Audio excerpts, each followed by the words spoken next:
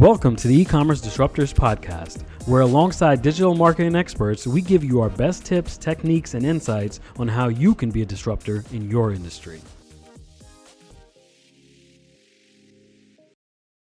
Hey guys, this is Noel Lopez from E-commerce Disruptors, and I'm extremely happy to welcome our guest today.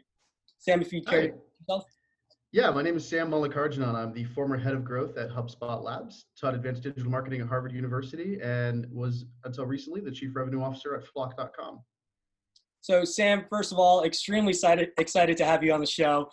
See, you're quite in a picturesque area right now.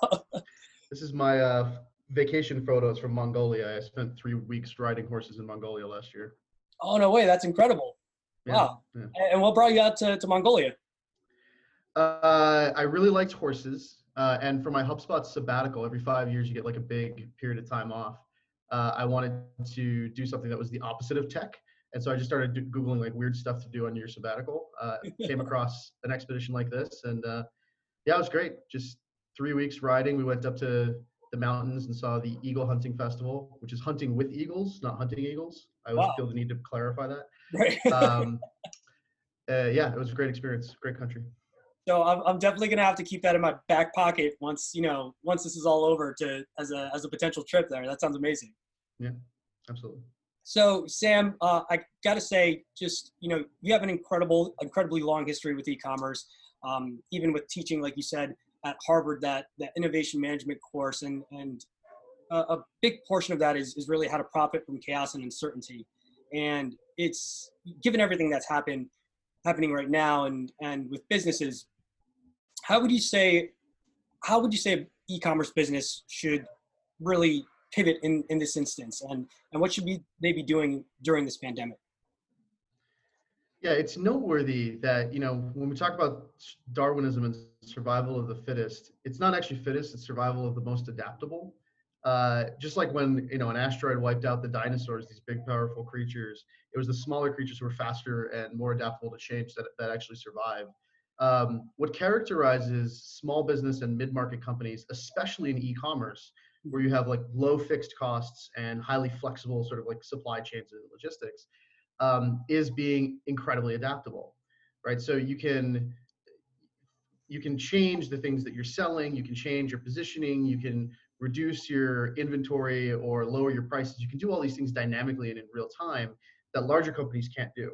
Larger companies are like stealing if a mid-sized business is a speedboat, Amazon is an aircraft carrier battle group, right? It just doesn't turn very, very quickly. Right. Also, like the larger companies built a lot of their positioning advantages off of things like next day delivery and logistics services like that. And all those advantages are gone.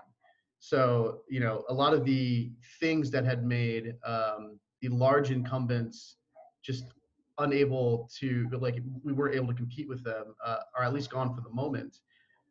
And people feel more connected to small businesses, right? Like it was already a trend, but they want to support companies where the stories behind the impact of their money make them feel good.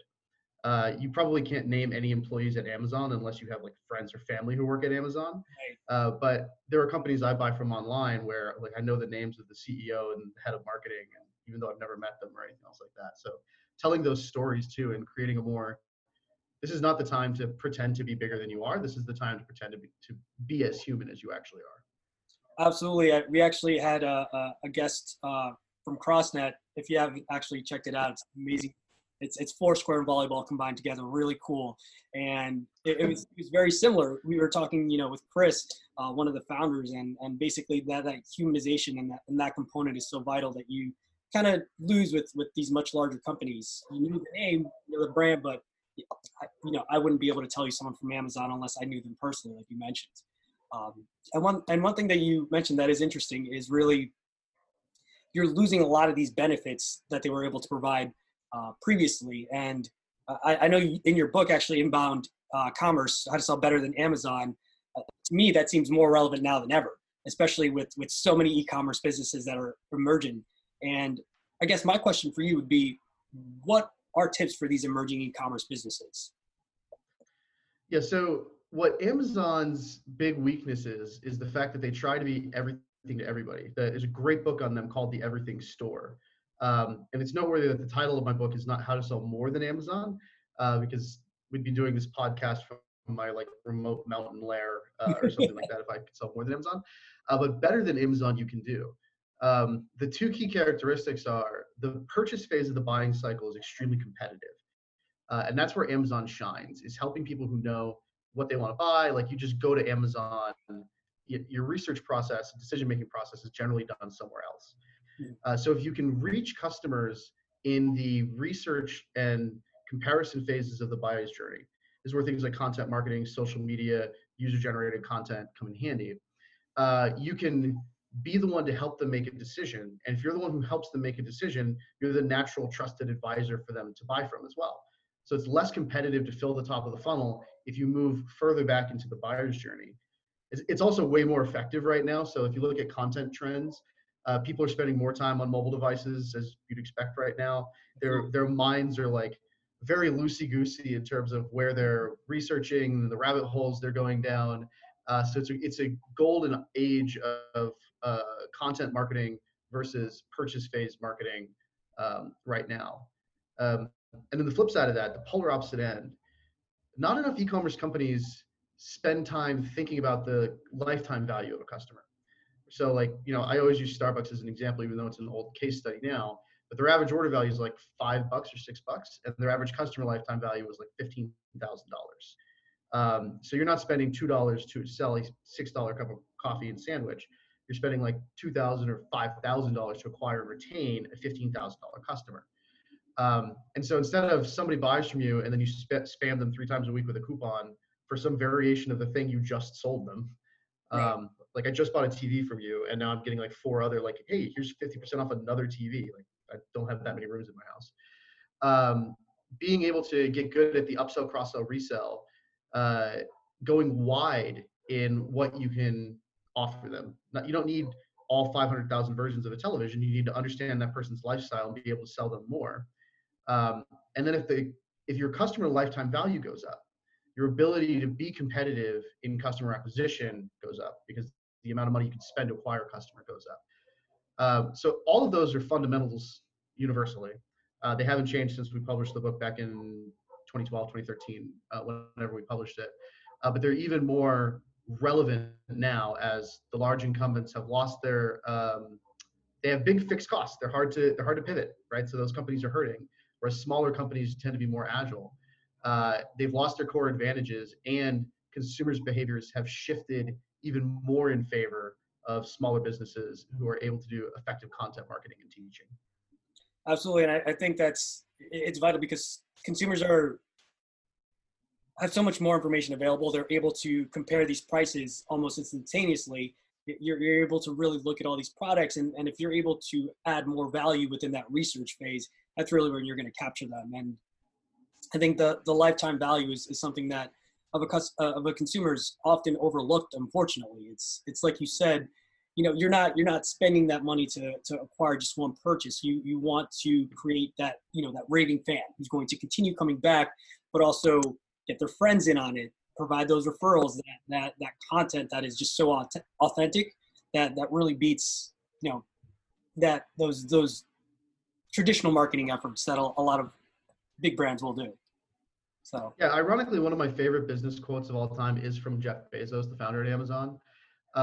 When they first added reviews to the website, he got a letter from his investors saying, hey Jeff, we know you think the internet will be big and all, but you obviously don't know how to run a business. Why would you do anything that would discourage people from purchasing? And that's where he came back with his famous quote, we don't make money when we sell things, we make money when we help people make a purchase decision. They're just bad at that still, even though that's their aspirational goal from their CEO, because again, they're trying to be everything to everyone. And the small businesses have focus, and they also have, a core of fans, right? Like it's been the last century was my sales and marketing team can beat up your sales and marketing team.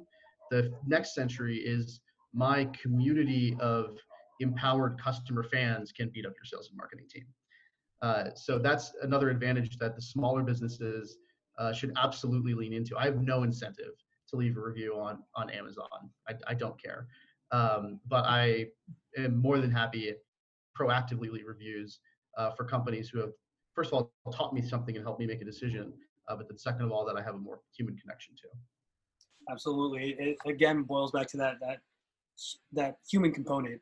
And speaking of Jeff Bezos, he does have this whole segment where he's talking about the customer experience and trying to really improve upon that and make it better. And I think that's something that these smaller businesses do, again, feel that connection to more so now than ever with everything that's happening.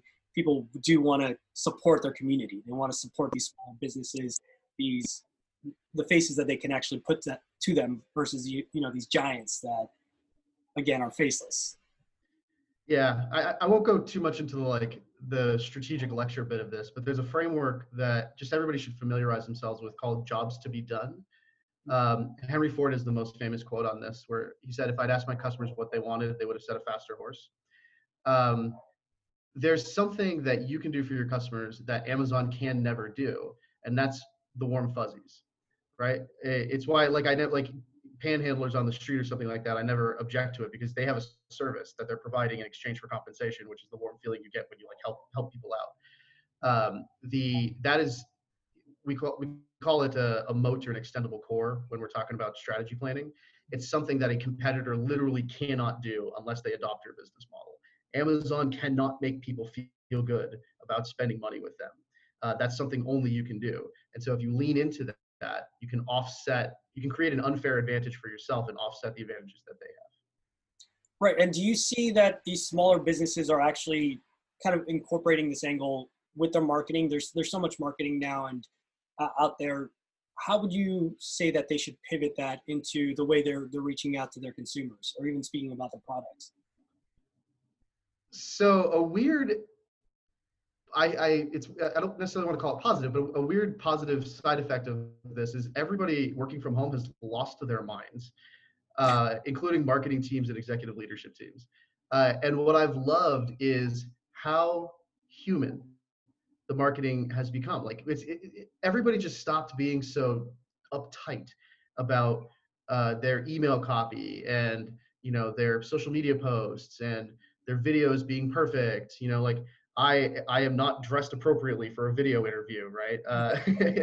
And my microphone isn't right, and I'm next to a dog park because people have just accepted that life, that we're allowed to be human, we're allowed to live these lives, and I have seen that. There's a pizza restaurant in Charlestown, Mass, called Jenny's that I just absolutely love. They've just started publishing all of these great stories. They have people who don't even live in Charlestown calling them and buying other people pizzas, right? Especially the first responders, medical staff, and stuff like that. And it's such a noticeable change for these businesses, especially small businesses. They have what I call the pufferfish reaction, right? Which is they want to seem bigger than they are. And we've all just become so deflated over the last 2 months that none of us are puffing up anymore, and we're all finally doing what we should have been doing all along, which is having more meaningful engagements. It's not just a faceless brand that's talking to people. It's the people in social media, whether they've been told to or they've just decided they don't care anymore. The people running social media teams and accounts and stuff like that are just so evidently more laid back and empathetic. So I have seen people start to do it from that perspective, and the pivots have been interesting, right? So the face masks and stuff that I bought came from the people who made our laundry hamper. And it's been an interesting forcing function for all of these companies. Again, as I say, go wide across a customer's lifestyle, be able to sell them more things that are relevant instead of just having 100,000 options of the same thing. This situation has forced those companies to say, how else can we provide value in our customers' lives? And I hope that mentality and that point of view carries through after this. And I think that's an interesting point where you're really seeing the genuine person behind. There's always this idea of you've got your work persona and your home life persona in a certain sense, and now those are really coming together in a way that we haven't seen to this degree before. And it's incredible the way that's beginning to shine through these brands. And it makes them, it's like, okay, this, again, that level of humanization is incredible. It's huge there. So the most amazing thing to me is LinkedIn has now become a useful social network. It's not just a directory of random connections. Again, people have lost their minds. I have one friend who's posting, or one connection who's posting just daily gratitude and stuff on LinkedIn and these insights into their lives. And that's stuff we normally wouldn't do on LinkedIn. We do that on Facebook, on Instagram, on Pinterest, something else like that. But it's become just like safe and accepted / people just don't care anymore to actually be who you are and be yourself, in addition to being a professional, a knowledgeable professional who is trustworthy and adds value. It's, we now also can, share more context about how we live our lives at work and the way that line is blurred. Yeah, absolutely. It's bringing in more in that personal component. And I think people have also just become even more understanding too. It's hey, we're all in this together. I've been on calls or conferences and seeing different conferences where you'll hear someone's child yelling in the background, and it's no longer